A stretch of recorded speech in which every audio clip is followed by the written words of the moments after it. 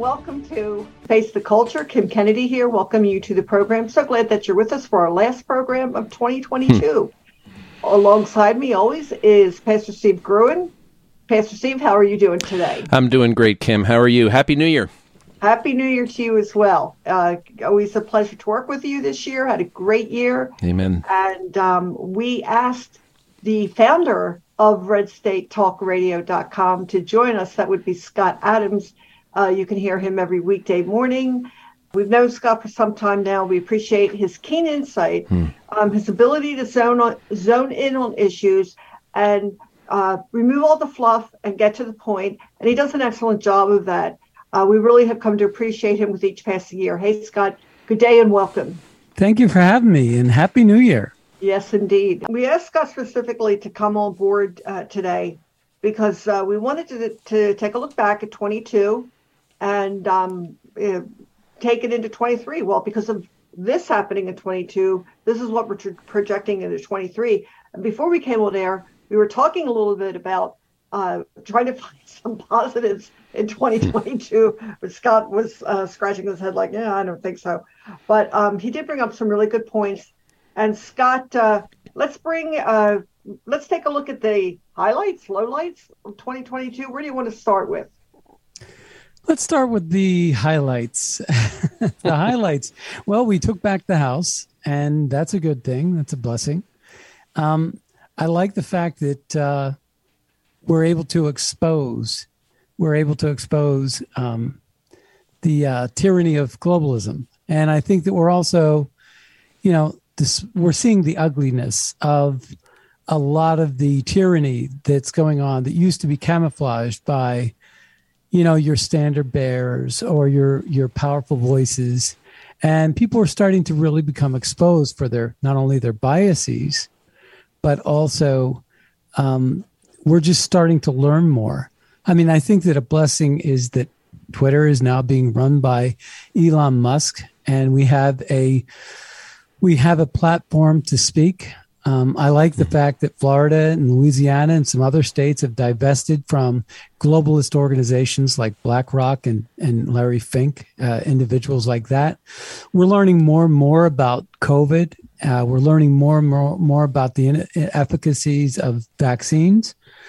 We're learning that the conspiracy theorists were more correct. We're learning more about our intelligence apparatus and how corrupt it is, whether it's the FBI or the two standards of justice with Merrick Garland, or even our CIA. We're learning even more about the JFK assassination because new documents have been released there. So a lot of things are starting to happen where we're starting to learn a lot more about our government.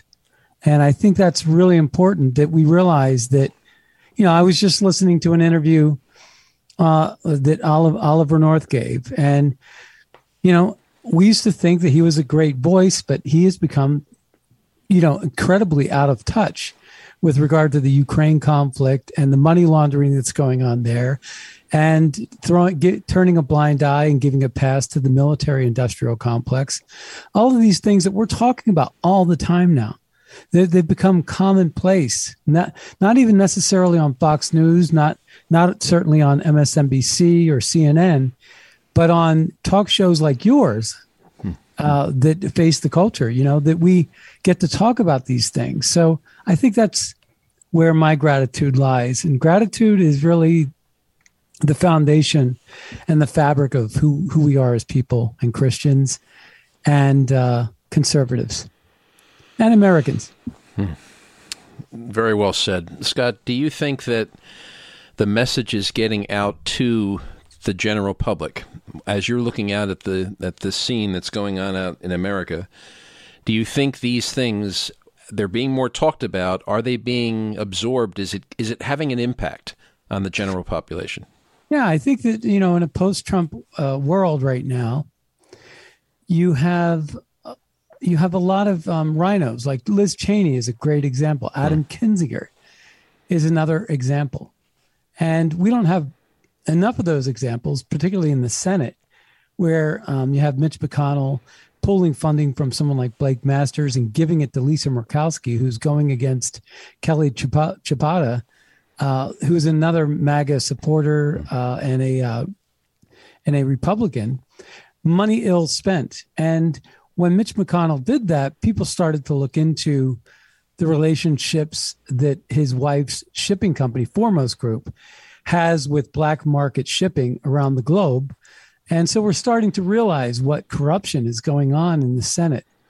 You know, the money laundering schemes, FTX processing the crypto donations that are going to Ukraine, turning them into fundraisers for Democrat candidates. I think BlackRock is really going to be the next FTX because BlackRock and Ukraine just decided to partner like FTX and Ukraine did.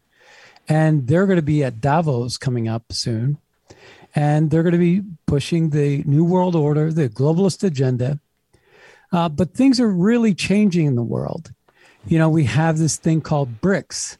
And BRICS is the unnecessary and unwelcomed thing that I think the Biden administration has really created, which BRICS is basically a group, Brazil, Russia, India, China, and South Africa, in addition to maybe 20 additional countries.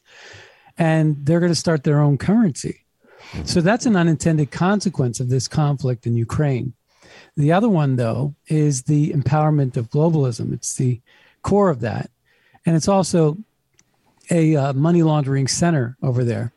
And so we're becoming more and more aware of these things. But a lot of the money that was going into the midterm elections, into the Republicans' coffers and into the Democrats, mostly Democrats, but some Republicans, where the Democrats went to Democrat extremist candidates throughout the country in their NGOs and lobbyist groups and slush funds. What you had powerful conservatives like Mitch McConnell that had these super PACs that were being funded by FTX and Sam Bankman-Fried. And then they were picking the wrong candidates. They were picking candidates that would oppose the Trump candidates.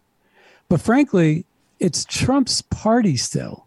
And I think that's one thing that we fully understand now is that no matter if you like Trump or you don't like Trump, he's a polarizing figure. We get that.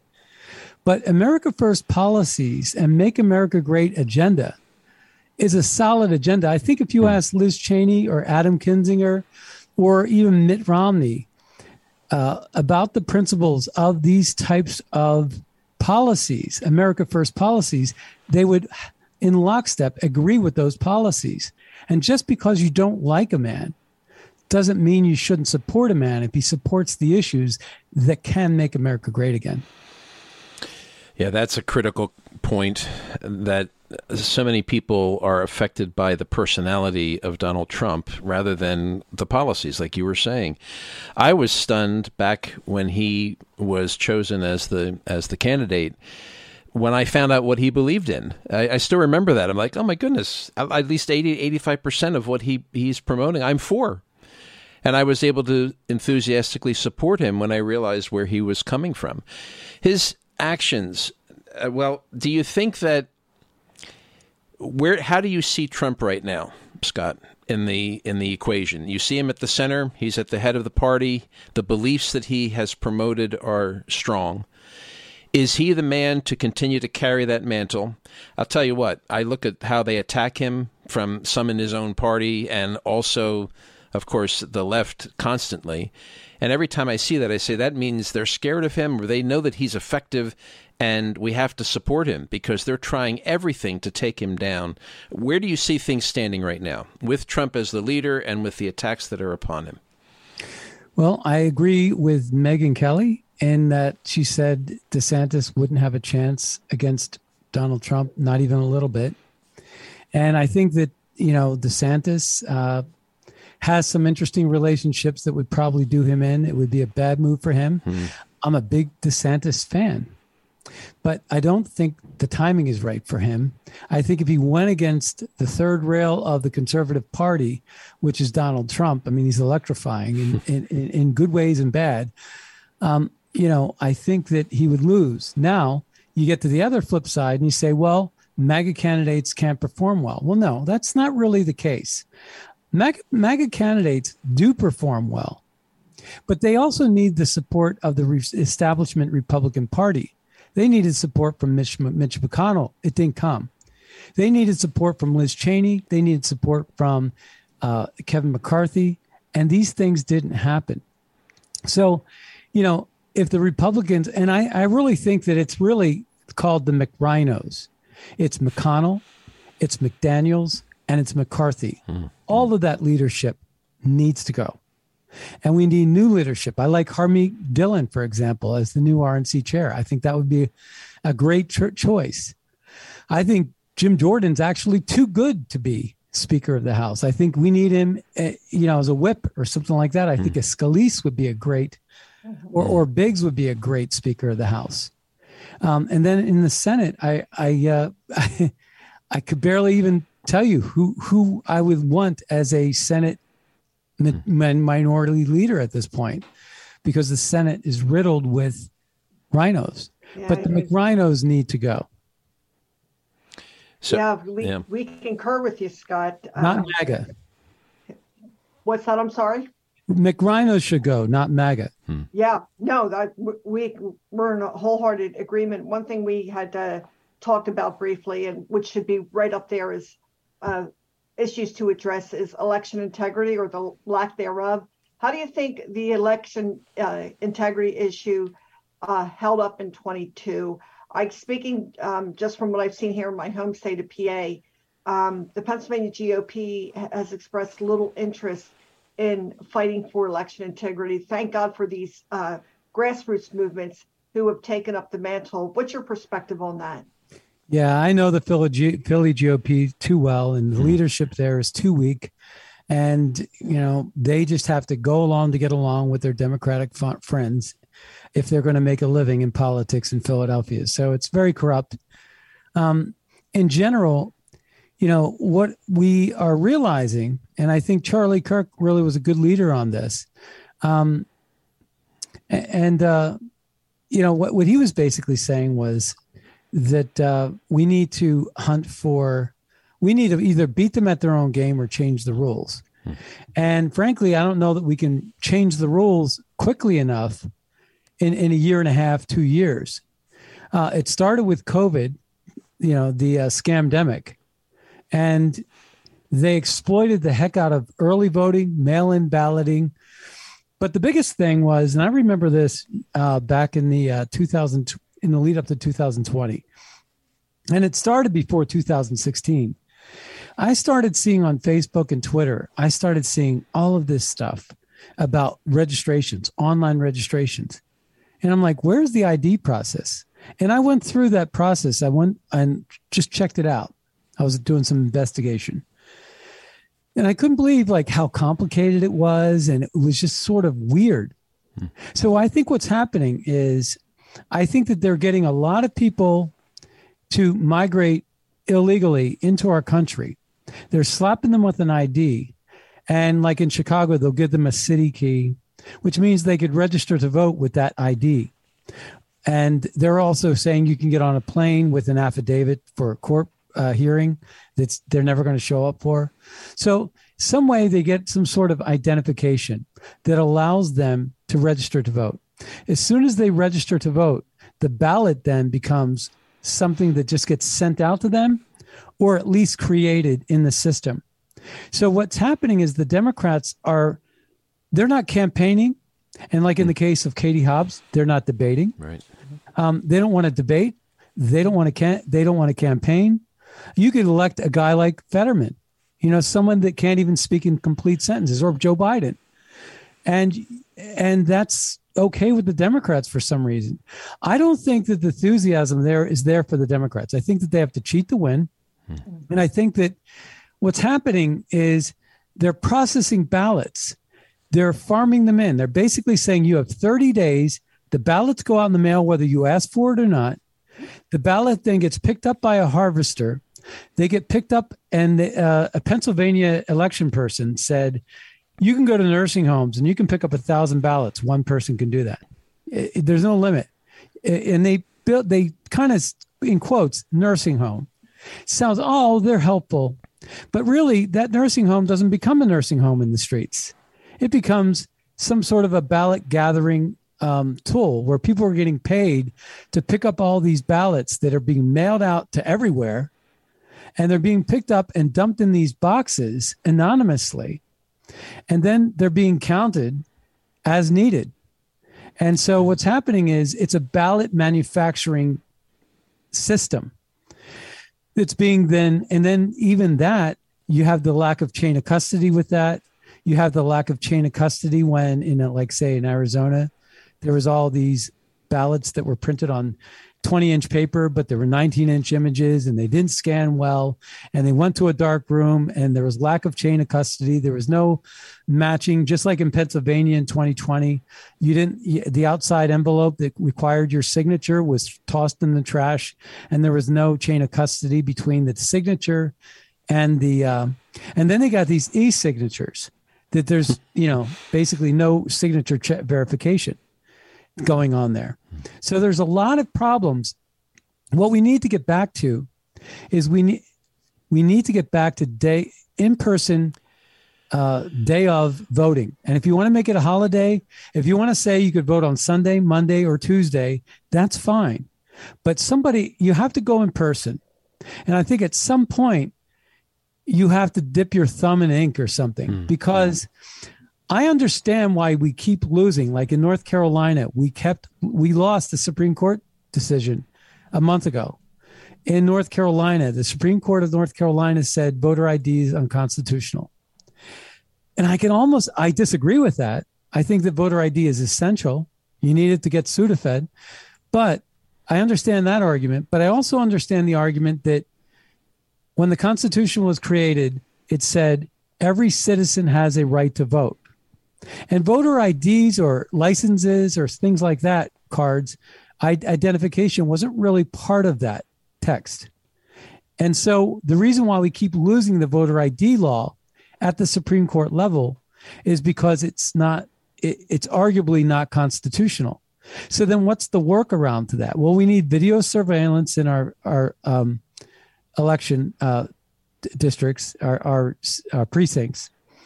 And we also need to deter in every way we can people voting in multiple locations. We need more minority inspectors, but we need in-person voting. We need that essentially. In-person voting. If you're not going to have voter ID, you certainly shouldn't have mail-in balloting that you can count 3 days later. The counting has to stop the day of. That means that all the votes, if you're going to vote early, that's fine.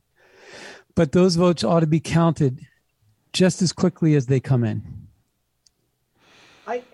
Scott, the system wasn't broken before. Okay, so you have the so-called pandemic, which many question, including myself, based on the evidence that keeps coming out.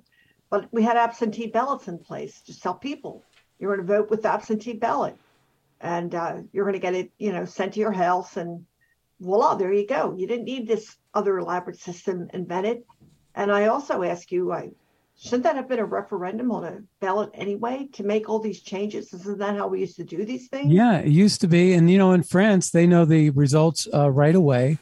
And again, it's this early voting. Here it is. It's that they're processing ballots. And if we play the game that Charlie Kirk was recommending, which if you can't beat them, join them, right? But that's not a system I want. I want the politician to appeal to the hearts and minds of the American voter. And I want the American voters to vote as much as they can, but once, each individual once.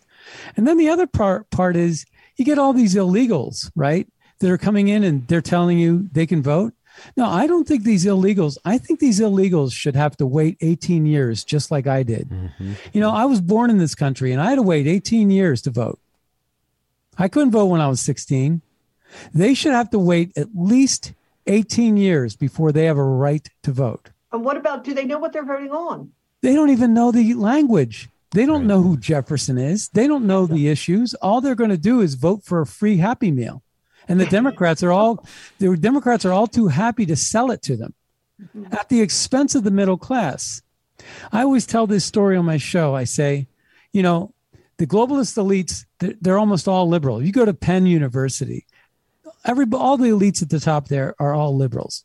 You get the bottom of the barrel in Philadelphia. The bottom of the barrel, they're all liberals looking for that welfare check or that subsidized housing. So that's 20% of the bottom, 20% of the top. How much is that? 40%. Okay, so in a happy, healthy society where the middle class is working, you should have 60%. But no. What happens is the upper middle falls into, they want to appeal to their elite bosses because they're close. So they turn into liberals. It's the bottom, the lower middle. They're being crushed by inflation and poor policies, and they fall to the lower, and they're dependent now because they can't even buy their truck or pay for their oil to heat their house. And so then next thing you know, you have 20% of a common sense middle class that's just, been decimated. And they're going against 80% who has all the power, influence, and money. They have the sheep and they have the big corporations. And I'm talking not just about big corporations, but I'm talking about multinational corporations that are being driven by BlackRock and Vanguard and Apple. And those companies with $16-17 trillion in assets are being manipulated and controlled by carrots being held by China. The 1.5 million population that they have there, 1.5 billion population they have there, the 1.5 billion in India, are appealing to them. So they answer to a globalist landlord, or overlord, I should say. They appeal to that. So it's the overlords that are actually controlling the media because they're the ones buying the big expensive ads that are keeping companies like CNN and MSNBC afloat. Scott, how many people do you think realize what's going on and that they are paying? Not many. I study this stuff and I study it all the time, every day. And I have great friends. I could go to a bar and have a beer with a buddy of mine. He's a liberal. And he doesn't get half of what I'm saying, and he doesn't care. And he voted for Biden, and he'll do it again. And it just doesn't matter how much you pound over the head or give him these truths. If I was to ask a doctor about my health and I didn't know anything about the situation and they gave me some advice, I would probably listen to them and heed their warnings. And I study this stuff just like you do. We're in the political media. We study this stuff. And we're not trying to deceive people. We're trying to tell people the truth. We're doing the battle cry right now, ringing the bell. And yet, no matter how much you try to sway them or tell them the truth, they're not listening. They're too invested in what they're getting as a result of their vote, the people that they're supporting, although the sad fact is that it's going to destroy them. This whole thing is going to come crashing down if we don't turn this around. Scott, you made excellent points and devastating points about the election integrity. Every single thing they've done is unnecessary, and it is easy then to have fraud and cheating going on.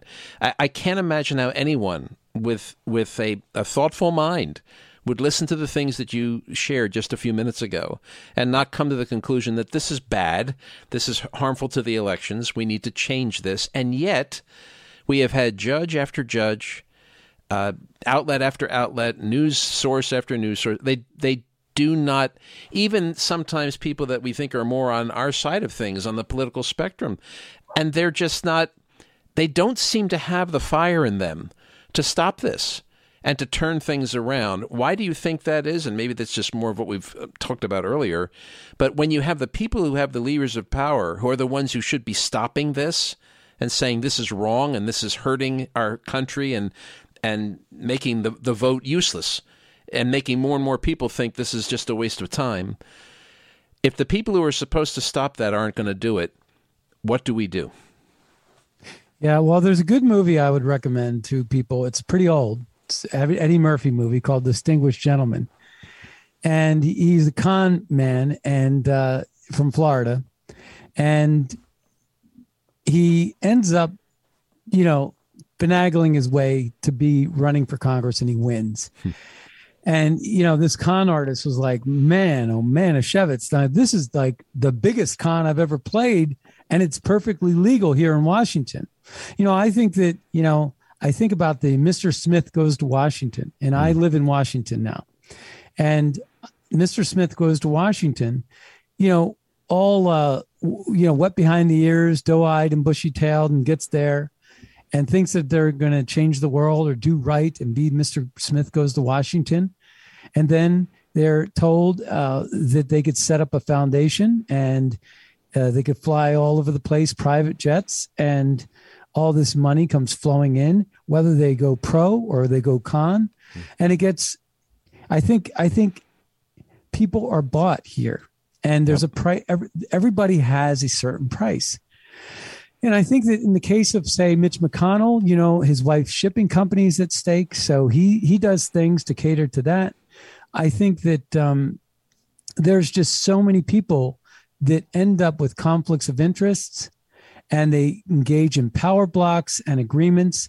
You take the Squad, for example, in the House of Representatives, where poor Nancy Pelosi. Now, you'll never really get to hear me say that more than once, but because she's richer than Midas, actually. How did she get to be so rich? But here's the thing. Nancy Pelosi had like an advantage in the House of 6 or 7 votes. So what did the Squad do? The Squad, they put together an alliance, much like the Freedom Caucus on the right, but different. And they put together their own little block. It's a voter block. And that empowered them to make a difference to Nancy Pelosi.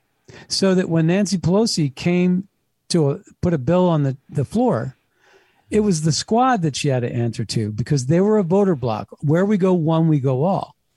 And so each one of them either got pork for their state or their district. And you could say, well, that's a pretty good thing. But it's coming out of the middle-class taxpayers who are farming out in the middle of Nebraska. It's coming out of their pocket to help see these people in Queens or wherever they're coming from. And so the point is that the politics in Washington needs to be changed. We need to get the outside corporate influences out of the pockets of politicians. That's first and foremost. And you wouldn't have this Sam Bankman-Fried FTX laundering scheme out of the Ukraine. The sad news about Ukraine is that they exploited the heck out of the Ukraine. They laundered for decades in the Ukraine. And then they said, every world leader that was under Klaus Schwab's thumb at the World Economic Forum, Justin Trudeau, Rutte from Netherlands, Joe Biden, right? Build Back Better, Boris Johnson, Rishi Sunak now, wasn't even elected to the UK. Biggest central bank digital currency guy you could ever shake a stick at. He was also hugely invested, like Bill Gates, in vaccines. So they're pushing all of these agendas, and they're also pushing donations to Ukraine. So when people then dip into the pocket and they donate to Ukraine, that money also went to FTX, because FTX and the Ukrainian National Bank, and this is according to CoinDesk, very legit cryptocurrency or news outlet, with 6 million Twitter followers. They're totally legit. And they come out and they say, in May or June of 2022, that FTX and Ukrainian National Bank formed an alliance. And cryptocurrency is one of the ways that people donate. So all these millions, if not billions of dollars that went into Ukraine to save the people of Ukraine literally went to Sam Bankman-Fried's pocket. And that went out, and he became the second biggest donor to George Soros, who had been doing the same thing for a decade or more, and became the biggest donor to Democrat candidates in the United States and around the world. They were all getting a cut of it. It's why Klaus Schwab bragged about the idea that he has penetrated half the cabinets in the world. Wow. And it's this World Economic Forum that's financed by the biggest organizations in the world, Vanguard, BlackRock, Apple, you name it, and now endorsed by Ukraine. It's a huge conflict of interest. And it's these unelected officials that are driving domestic policy in each and every country that they touch. So we just have puppets being elected, Scott. People who absolutely, just, and even the ones with the best intentions become corrupt in Washington, D.C., sadly. It reminds me of the importance of beliefs. I was thinking about this as we're talking. We believe there is a God who we answer to. We believe that he has revealed himself in the scriptures. We talk about this all the time. And we will follow him no matter what.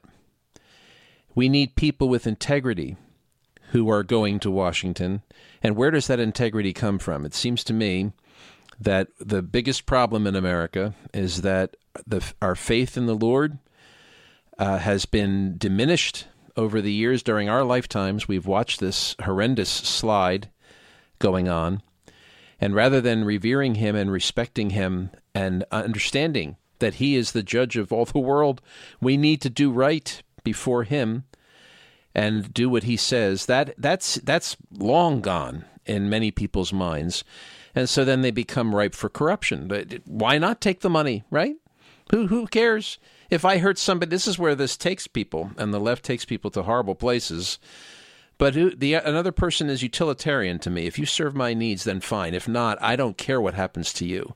It's horrible what they are building. They understand, the left understands what you just said. And that's why they're chipping away at Judeo-Christian values in our schools with critical race theory or cisgender or trans storytelling.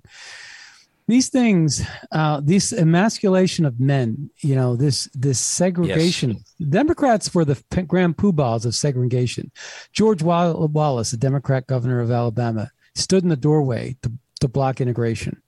It was Jefferson Davis. The Republican Party was founded on abolishing slavery. So, the people that wrote the Jim Crow laws, Wikipedia, Jim Crow laws. Guess what happens? It was state and local officials, Democrats, that were writing those policies and guidelines, much like the COVID mandate guidelines. Corporations endorsed them to keep business and whatever else was going on. That's why you got the Green Book. But the thing is that they look at a 10-year-old not as a child. They look at a 10-year-old who's going to be voting in 2 election cycles. You see? Yep. That's not the way you look at a child. No. It's not the way I look at a child. That's the way these Democrats are looking at children. And they're using trans people and crazy nut jobs. I mean, these people are really mentally ill. Mm-hmm. When you see half of what they're talking about, how are these teachers entering our public school systems? I'd love to know the answer to that. Who hires them? So these, but it's the teachers unions. It's the, who's that? Who's the woman that's the head of the teachers union that's such a nut job?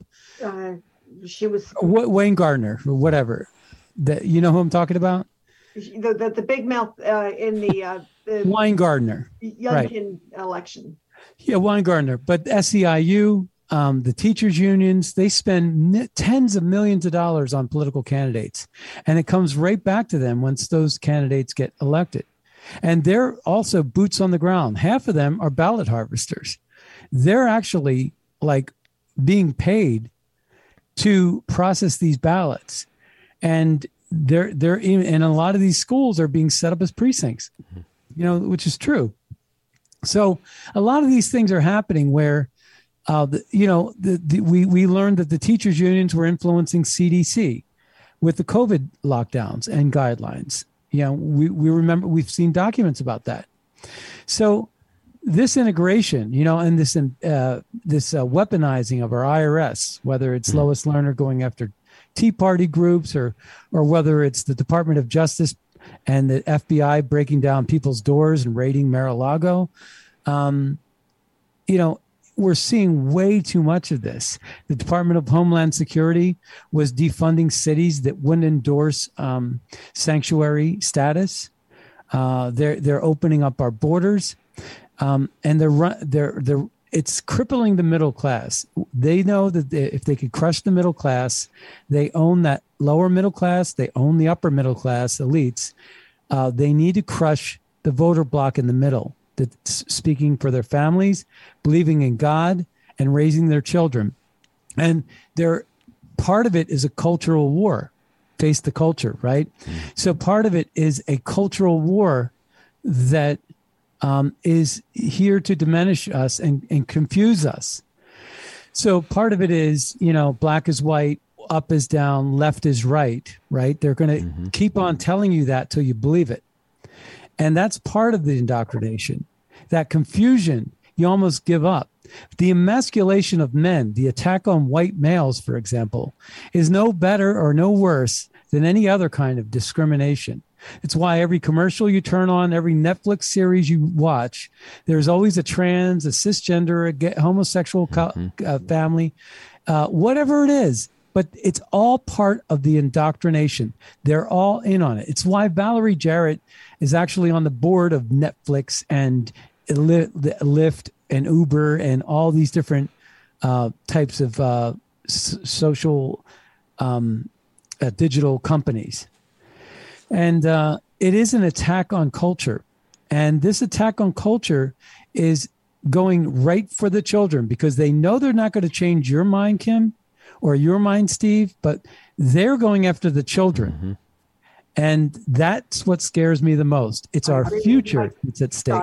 Scott, I hear you. I feel you. I'm in agreement with you. One good thing we can see come out of 22 is that the homeschooling movement continues to explode, not just among the religious folk, but secular people are pulling their kids out of these schools. And there are people who are, in Central Bucks, Pennsylvania, a bunch of parents now run the school board. They won their elections. They threw out these types of people, these plants who are there to put in a secularist, humanistic, government. And they are the biggest opposition they get is from the teachers union. The community loves them. They don't agree with them on everything, but they communicate with them. They let them know what's going on. But the school board, of course, they have their agenda. So the one downside to homeschooling is, student athlete sports, things like that, right? But the other is if you quit on public schools and not fight back, then what you're in essence doing is paying taxes into the school system while not getting any of the school system services. Well, once you pull yourself out, you're basically funding a liberal's education, so they get education for free, while you have to actually stay at home and invest in your children's future by teaching them at home. And it becomes, we really need school vouchers. We need that money to follow the student and all these types of conservative policies. We need them. Keep charter schools, make them compete, right? Just like absolutely. Okay. Yeah. Catholic schools, charter schools, there's so many different options, but even homeschooling. I know it's a growing population because people are just so fed up. Yeah. But rather than run away from the problem, what we have to do is we have to run for school board elections. And we have to figure out a way to win those school board elections at the grassroots level. And there's got to be new policies that say that boards are balanced in their political ideology, and new rules and regulations need to be passed. Freedom of expression, yes, but this level of biasness that's going on, and the kind of books that they're allowing children to read that are engaging in pedophilia. This whole pedophilia thing is also off the charts. I used to hear people talk about it, and I used to say that's conspiracy, whatever. No, it's real. It is, and it's mind blowing. You think you get over it, but you don't. And it has to be fought. It has to be fought. And this is a people's fight. Scott, I think you agree with me, because we do not see the elected class with whatever letter is after their name. They just don't want to get involved. So I see this as a grassroots citizens group. And when you present it accurately to people, many Dems are horrified at it. They're like, what? But when you show them the evidence, there's a woman who brought pictures. Her son took pictures of a book in his library. I can't even put them on the website. They're that bad. Yeah, I've seen these videos of people reading excerpts from books at these board meetings. Yep. And I can't even play the audio of what they're reading on my show. It's too graphic and too extreme. And they're literally exposing that to our children. It's unbelievable. Well, look, with a little time, we never have enough time, but we do want to look forward to 2023, Scott and Steve. And I came across an interesting headline, and it's called, Who Will Start the First War in 2023? You're like, oh, that's really uplifting and encouraging. But this is the 4 possibilities they put forth. Scott, of course, I would love to hear your commentary. They ask, will it be Serbia? Will it be North Korea? Will it be China? Or will it be Iran? And then they have some interesting footnotes on Ukraine about things getting interesting there. Scott, you want to weigh in? Okay, so the question is, who will start the first war? Serbia? Serbia, China, Taiwan, or Iran, or Ukraine? Or China, yep. Okay. I don't know. Actually, prophetic gifts. Yeah. I actually think that the Chinese, Taiwan, Ukraine, Russia thing are very related, and they're related on multiple levels.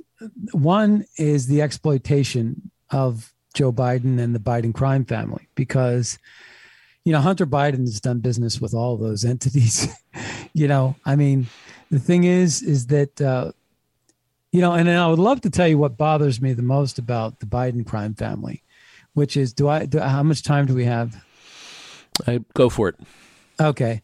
One of the things that people don't really realize, this was brought to my attention by Byron Douglas, a Florida congressman, and another congressman too. I forget his name. And they were in the oversight committee, and they were talking about, Joe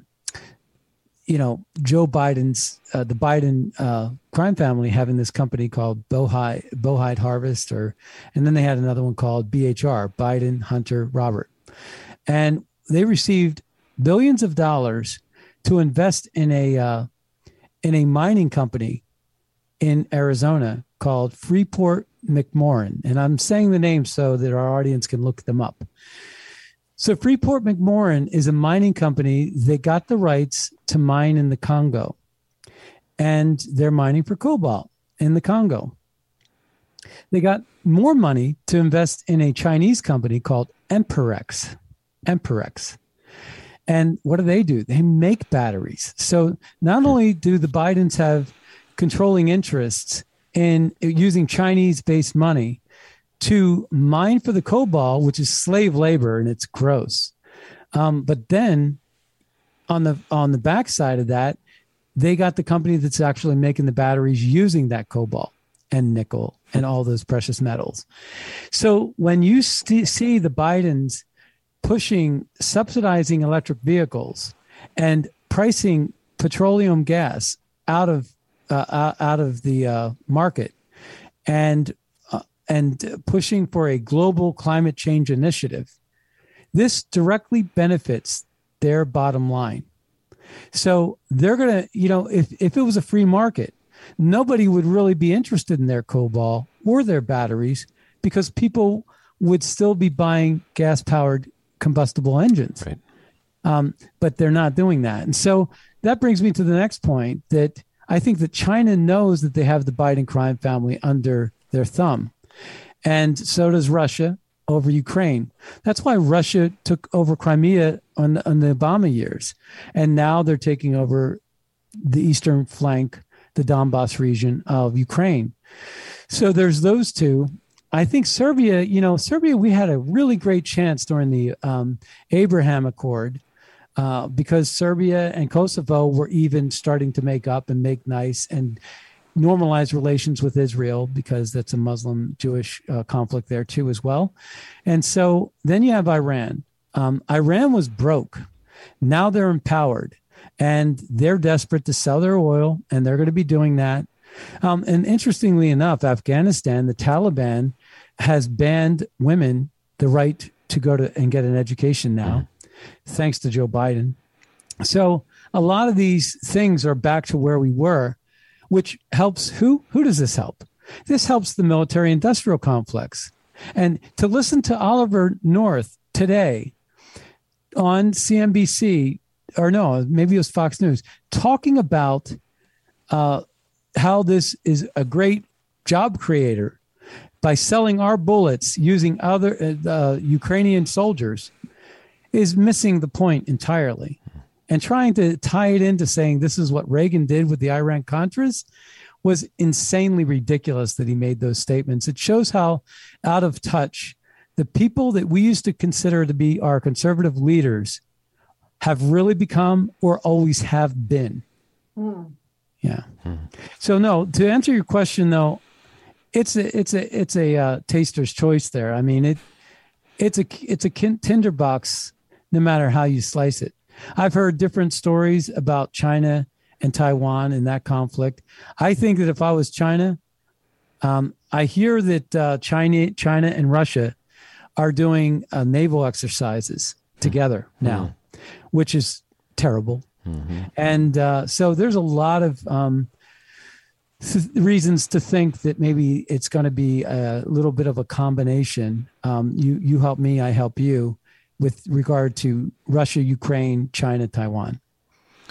Meanwhile, the destruction of America goes on. All of the policies and all the pushing, everything we've been talking about, serves to weaken us more and more and more. And it also causes inflation, because when we give $110 billion like we just did to Ukraine, that money finds its way into the pockets of the military-industrial complex, oligarchs, and all kinds of different markets, which is basically devaluing the money and creating a demand or pressure on the supply chain without any new workers producing. So what that does is when you throw cash into the markets without throwing workers into the supply chain, you get inflation because it increases demand. So no matter how much Jerome Powell and the Federal Reserve try to raise the interest rates to counter the spending in Washington, it's never going to be enough so long as Joe Biden keeps spending middle-class taxpayer dollars for these senseless wars to enrich his cronies in the military-industrial complex. As we think about solutions for these things, Scott, I'm reminded of what you shared earlier. Well, Mr. Smith goes to Washington. The people running for elections, running for school board, doing these things, they want us to think we can't do anything. And actually, we have a great many things that we can do. We can stand up and speak out the truth like we're doing here, like Red State Talk Radio does every day. We can run for office. We can stand and challenge the people who are saying all and doing all this ridiculous stuff. Where's the loud outcry? Well, if there isn't one going on, folks, we have to do it. We have to do it. And those who are listening to this program, you have to do it. Let's band together. I think that's one of the things, Scott, your thoughts on this. If the left bands together really well, they circle the wagons and they know how to advance their agenda. Those on the conservative side tend to not do that. I think it's part of the nature of being independent and free and pursue your dreams, all those things. But we need to work, I think, better together to stand against this enemy. But we can make a difference. And we're not leaving God out of the equation. He's central to all of it. And we have story after story in the Bible of how the most unexpected things that could ever happen because he enables people. Our own nation is founded that way. Your thoughts?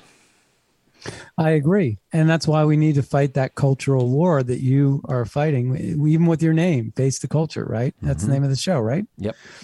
And yeah, there you go. I mean, you nailed it. And I thought Alex Jones, InfoWars. I hear InfoWars. InfoWars, it's a war of information, but it's also a culture war. I think that is truly what is going on in the world right now. Yes. It's a tug of war, culture war between globalists and, basically people who are more like nationalist populists that want their own identity. They want their own country. I would love to get back to where the church is the center of the community. Amen. And we have these 4-H clubs and town hall meetings at our local precincts, student council meetings, parent-teacher meetings, where we really get together as a community. It starts with the local. The Bible back in school, prayer back in school. Why would we think we can't do that? See, this is another thing. You hear people say, "Oh, that can never happen." The naysayers, that time is gone. Folks, America should have never been founded. It should have been defeated by the greatest, most powerful nation on earth. The Christian faith, a humble band of men following the Savior, and then they go out and turn the world upside down. Don't believe the lies that the bullies are telling us, that there's nothing you can do. And multiculturalism needs to evolve over time. It's not something that you can actually create in a laboratory like a Frankenstein. It has to be evolutionary.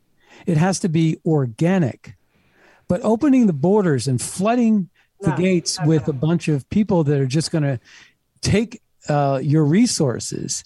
Nobody's ever done that with their homes. I just saw a very liberal celebrity, Valerie Bertinelli, who has decided to put barbed wire up above her fence around her house. And it's like, okay, great for you, but not so great for the people in El Paso.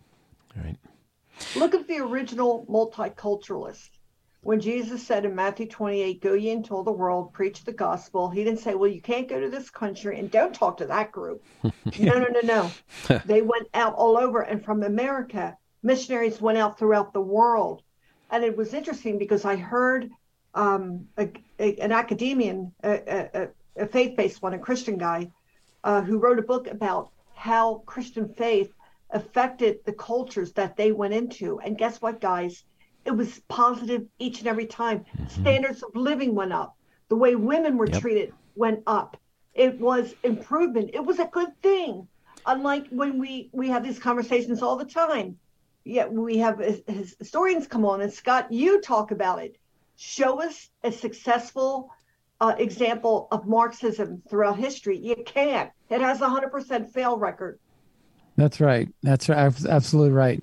And we the reason why we go to church on Sundays is we, as adults, even who know a lot, but we still need to be reminded of our core values. And it's a very soothing, very good time to spend.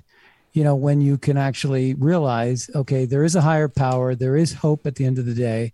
At the end of the year, I mean, that's really where we need to rest our thoughts is with our Christian values and realize that there's a bigger power. There's a method to the madness and to the chaos, and that there's hope for our future.